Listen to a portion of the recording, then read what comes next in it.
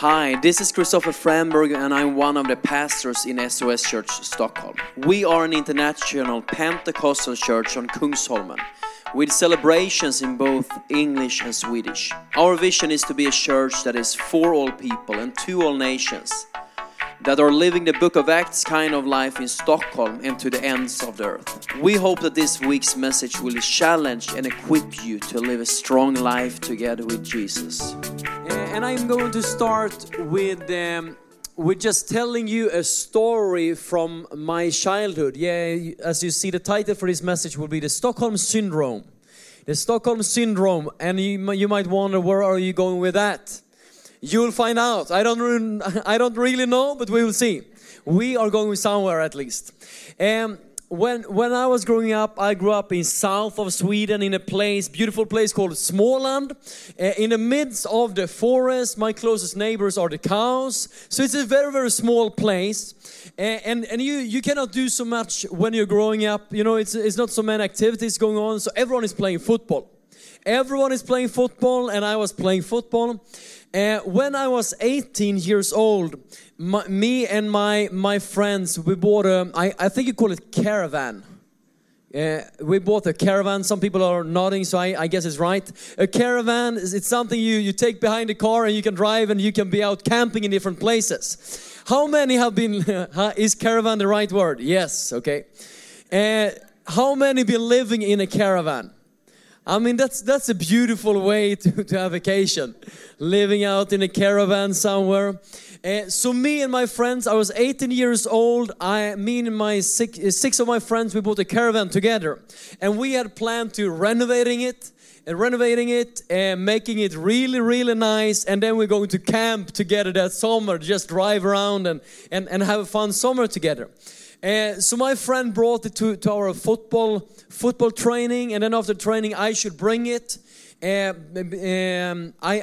should bring it home, and before that we were going to watch some Champions League that night, okay? So after training, I'm done, I'm going out, I'm putting the caravan behind the car, and as I'm doing that, my coach is coming, interrupting, and we have a conversation about something. Then I jump into the car and I start to drive. And there is some 300 meters or something before you have to turn left. So I'm driving 300 meters. I'm driving a little bit quick because I want to go and watch this game. And then I turn left, but the caravan goes straight. Right into a fence. I just see it in the back mirror. I just see how it continues. Into a metallic fence. And I'm like, what is happening? I'm jumping out the car. I can see how there's a big hole in the side of the caravan. And now my whole football team is coming, driving from the workout.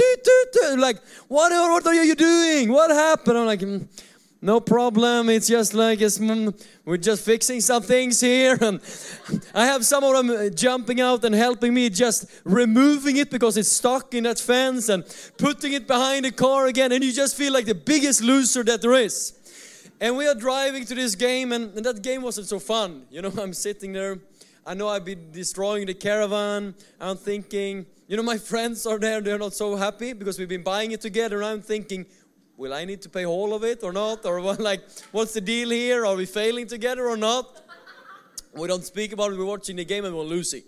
Not a fun night.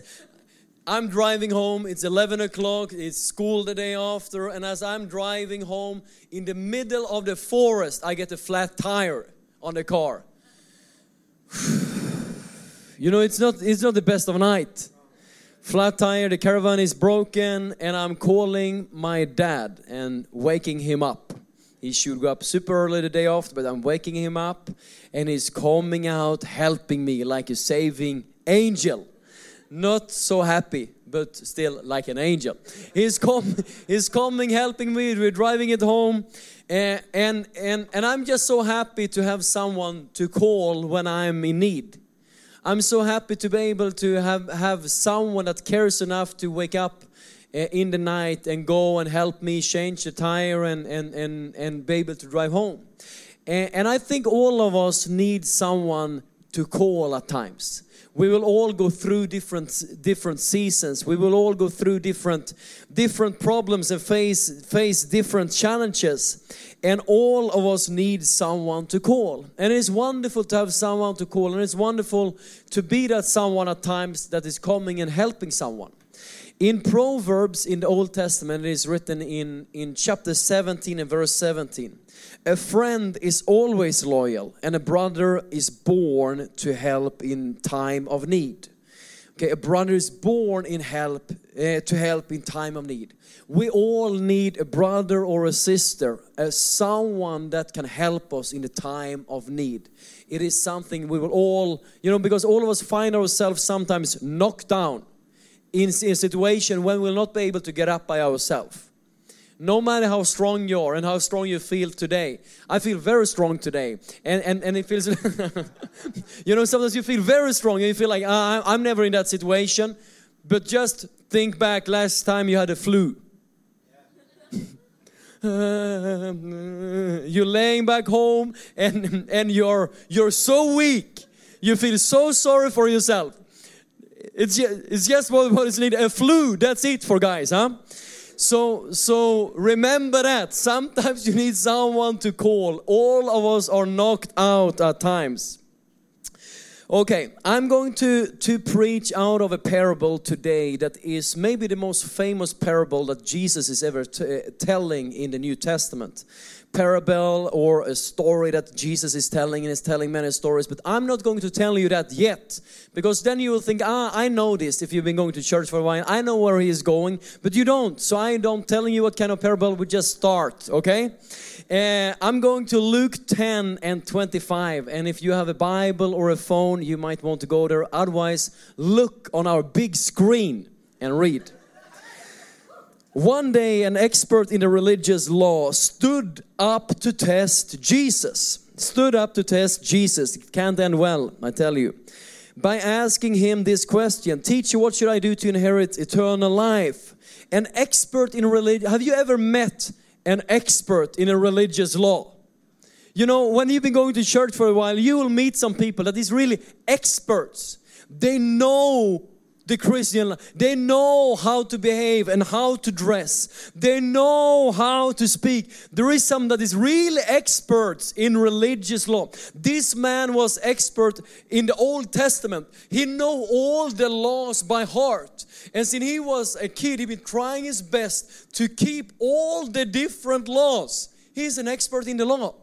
And the Bible tells us that no one can keep the whole law. Everyone have failed, even if you're an expert in religious law. Those experts were often called the Pharisees or the Sadducees. And if you haven't met then one of them, you can meet my wife after church. I tell you, if someone could really keep the whole law, it is my wife. She is so good in keeping the law. Just for example, just one example. She can almost keep the whole law while driving. Before she didn't have a driving license, and she got a driving license, and every time I'm driving, she finds fault. She is the kind of person that rather drive 30 minutes extra because she don't want to cross a whole, whatever you call it, the line when it's white, just right. She don't want to cross it if she's about to miss a road, so she rather drive half an hour extra to come back because she is so good in keeping the law. I think that there is always place to improvise a little bit and find a good solution with the law. But she's really good in detail. She loves law. I don't know why I'm speaking about that, but if this guy, he can keep the law. He's really, really good. Maybe he's failing in something, but then there is something small because he's good at law. Okay, let's continue before I get problem. 26. Jesus replied, "What does the law of Moses say? How do you read it?" The man answered, "You must love the Lord your God with all your heart, all your soul, and all your strength, and all your mind, and love your neighbor as yourself." Okay, he'd been learning this. He had memorized this law, and Jesus says, "Right, you are right. You can quote the law." But then Jesus tells him, "Do this and you will live."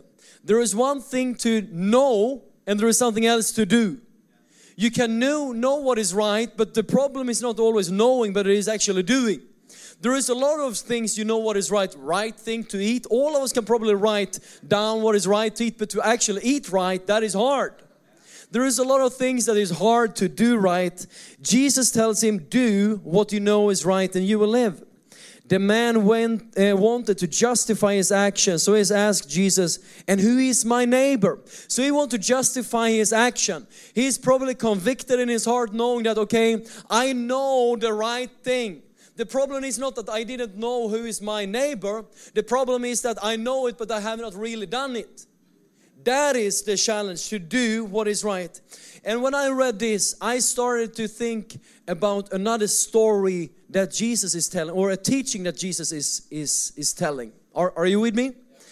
Because this man, an expert in the religious law, that have spent all his life to live right in front of God, because he wants to one day meet with God.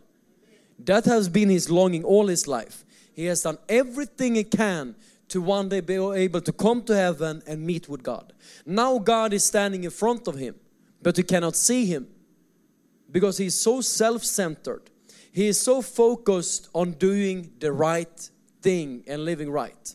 So sometimes we can't see God because we are so busy looking to ourselves. And I think this is true with you and me too. Because in Matthew 25, chapter 25, it's written that one day we will all stand in front of the throne of God after this life. And then everyone that have received Jesus as the Lord and Savior are going to step into heaven. And when we are stepping into heaven, it's written that Jesus will say to those that are stepping into heaven that I was hungry and you gave me something to eat. I was thirsty and you gave me something to drink. And when I was in prison, you came to visit me. But the righteous, or those that are saved, will then reply, when did we ever see you, Jesus, hungry and gave you something to eat, or thirsty and give you something to drink, and so on and so on. And then Jesus answers and says that whenever you did this for some of the least of my brothers and sisters, you did it for me. So when we are doing something for those that are small in the eyes of the world, we are actually serving Jesus. We're actually serving God. And this makes me think, how many times have I missed seeing God because I'm so focused on myself? How many times have I been walking by God because He was sitting like a beggar on the street?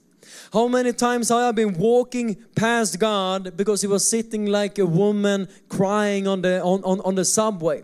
How many times have I been walking by God or turned my back towards God because it was like God came like the neighbor's kid that is too annoying? Not my neighbor. If my neighbor is listening to this as a podcast later on, I tell you, not my neighbor, but someone else's neighbor's kid.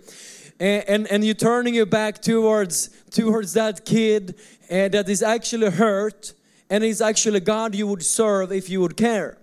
And I think that all of us, when we are honest with ourselves, been missing serving God because we are too busy with ourselves and with our own life. Now Jesus tells this parable, and this is the parable about the Good Samaritan. Okay, that's the parable. And we read from verse 30. Are you with me? Jesus replied with a story. A Jewish man was traveling from Jerusalem down to Jericho, and he was attacked by bandits. They stripped him of his clothes and beat him up and left him half dead beside the road. By chance, a priest came along. But when he saw the man laying there, he crossed to the other side of the road and passed him by. A temple assistant walked over and looked at him laying there. But he also passed on the other side, okay?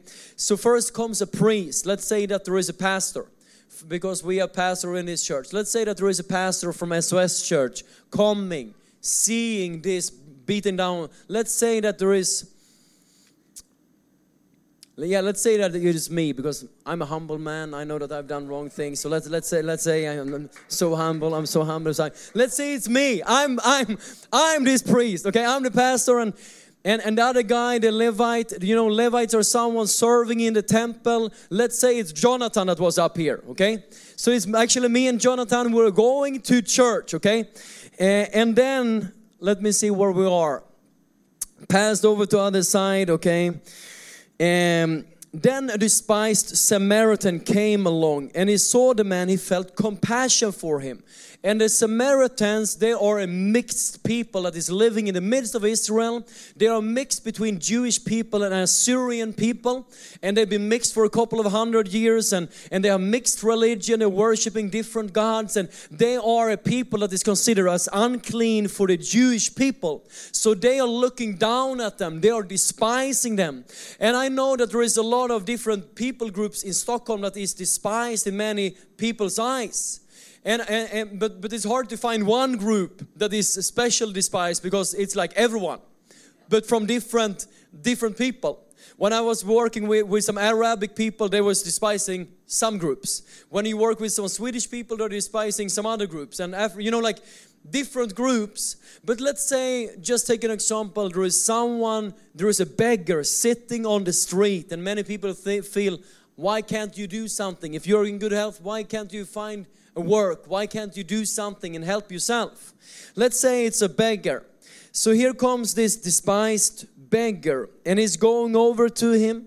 The Samaritan smothered his wounds with olive oil and wine and bandaged him.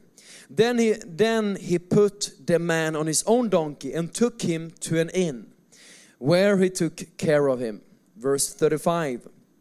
The next day he handed to the innkeeper 2 silver coins, telling him, take care of this man. If the bill runs higher than this, I will pay it the next time I'm here. Now which of these would you say was a neighbor to the man who was attacked by the bandits? Jesus asked. The man replied, the one who showed him mercy. Then Jesus said, yes, now go and do the same.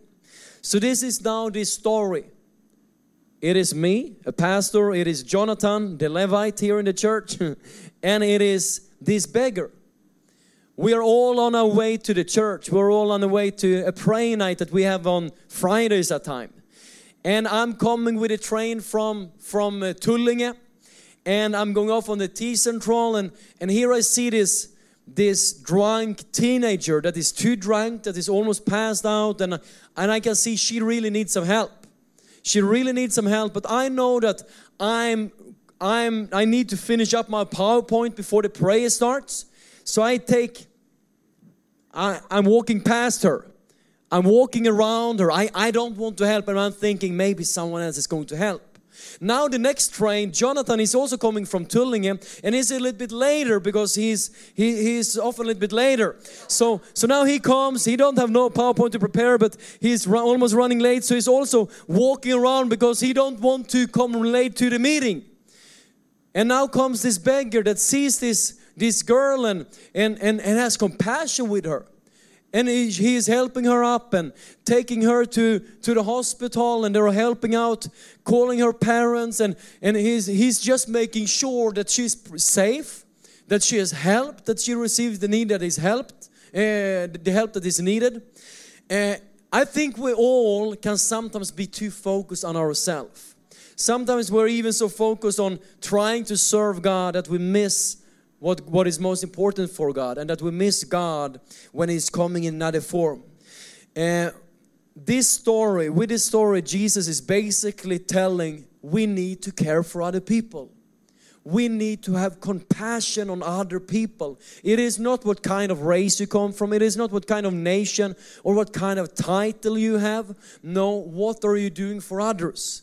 Do you have mercy on other people, or are you so self-centered, trying to serve God, trying to keep the whole law, trying to do everything right, but you miss having compassion on other people? And this Samaritan is doing something that I think is, okay, let's see this, is helping. He's putting olive oil and wine in the wounds. And oil and wine in the New Testament represent the Holy Spirit. How can we help someone that is beaten down with open wounds? I think we need to bring them into the presence of God. There is nothing that can heal wounds as much as the presence of God, as the Word of God, as meeting with Jesus and His love and His forgiveness. There is nothing like that. So we need to lead people into the presence of God. When we have church like this, I mean, we try to buy big screens and do different things, but it's all for one purpose, to put focus on Jesus, to help people into the presence of God. And when they meet with the presence of God, that is changing everything. That is the thing that is mostly needed. So when we are helping people, we need the presence of God. And then He took him to an inn. He helped him up on his own donkey and helped him to an inn. So it speaks about he changed his plan. He was on his way traveling somewhere, but he changed his plan, maybe for a day. He took his own car. He was driving her by himself, helping him to the inn and to care. He took his time. We need people that is taking time for other people, that is changing our plans because of someone else. And then number 3, paid for him. Was generous. Opened up the wallet and said, "No, I'm going to pay for this. You really need help." There is a quote that I love from Margaret Thatcher. And no one would remember the Good Samaritan if he only had good intentions. He had money as well. Okay, he also had money to help that someone. I think that in a church, in a gathering like this, we have different gifts. Someone is really anointed to praying for sick, to lead people into the presence of God. Some have really a gift of caring for people. Have you noticed that? There is some people, when you're around them, you just feel like, you feel so cared for. You feel so much love. Because some people really have a gift for that. And some people have a gift for finances, and they can be generous and help in that way. All of us need to help in all 3 ways, but we have different strengths. And I think that when we are together as a church, showing mercy in this city, we can make a big impact. Are you with me on that? Okay, so we can help people in these 3 different ways. But the question is, what is the robber in this city? How often do you see someone beaten down with open wounds when you're walking the streets? It's not often. It's not often. But what are the robbers in Stockholm? Who is it that is destroying people's life in Stockholm? When I've been praying over this and speaking with some people and reading, my conclusion is that one of the big robbers in this city, it is isolation and loneliness. Isolation and loneliness, I believe, is one of the biggest robbers in the city. And it creates a lot of different scars, sometimes addiction. It can be alcohol or drugs or porn or whatever kind of addiction you're struggling with. It can often come from loneliness because you don't feel love, you don't feel secure, and that can be a scar, but it actually comes from something else. Maybe it is that loneliness, and maybe loneliness doesn't mean that you have no people around you. Maybe you have a lot of people around you, but you have no one that you're opening up your heart for. You have no one that you can share life with and be honest with. And then you can be lonely even though you have a lot of people around you. Depression can come, but depression is sometimes just an open wound that is coming from isolation and loneliness, self-centeredness, egoism, and so on. There's a lot of different things that is coming from isolation and loneliness. Suicidal thoughts, what does that come from?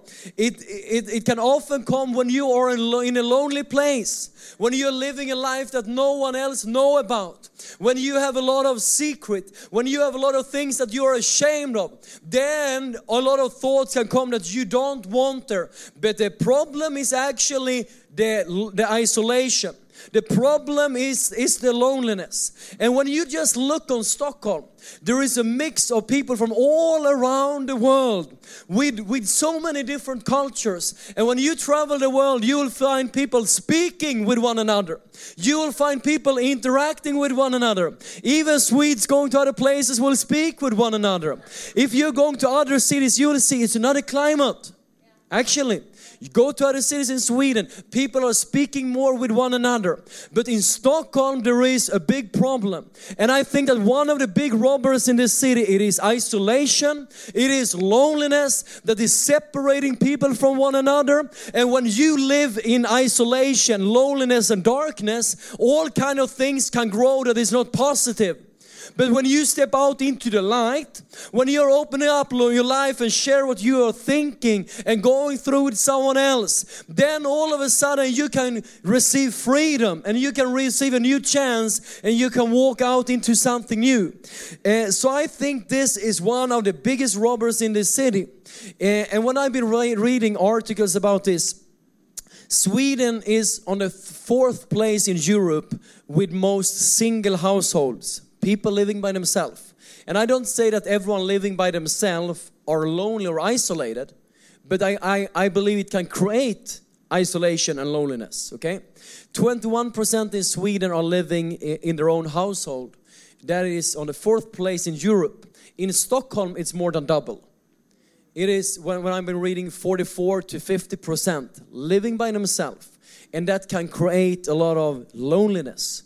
Okay, so I think that is one of the big robbers in this city. And I believe that we as a church has something to say. I believe that our life groups, when we meet in our homes during the week, is super important. Because if you are going to church on Sundays, we have 250 people coming every Sunday in our 2 services. You know, maybe no one is missing you if you don't show up. Maybe no one even recognize you for 3 months if you don't show up. But in our life groups, when we're meeting few people, 10 people together, someone will call you up and ask, how are you doing? Where are you? I haven't seen you for a couple of weeks. And people will care for you. So I believe that we as a church has something to say. And I believe that our life groups is super, super important for all of us. Okay. Yes. I said that the title is the Stockholm Syndrome. The Stockholm Syndrome. I believe that a problem or a challenge or the robber is isolation and loneliness. But if you're not familiar to the concept behind the Stockholm Syndrome, it is actually a psychological concept or term all over the world that is well known. And it comes from 1973 when Jan Erik Olsson was robbing a bank on Norrmalmstorg. He was robbing this bank and he took 4 employees on that bank hostage for 6 days. And he was demanding to have some people released from prison and some different things. But these 4 people, he locked them into a bank vault.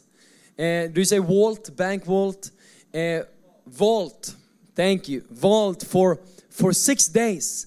And during this time, he became friend of them. Okay?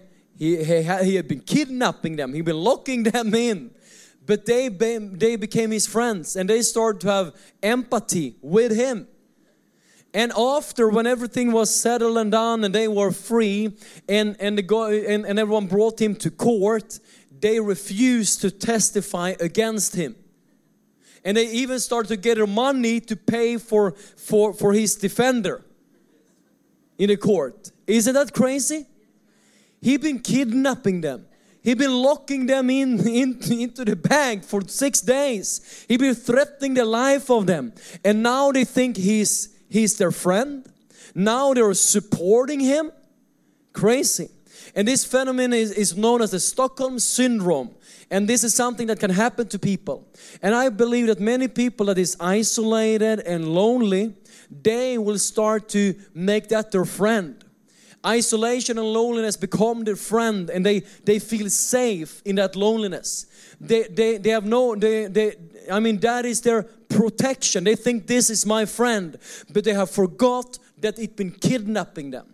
They forgot that it had been robbing the joy out of them. They forgot that their suicidal thought that they have, it is actually because they've been withdrawing from people and they are by themselves all the time. They forget that the addiction that they are fighting, it is actually because they have never been honest with someone. What's going on in their heart?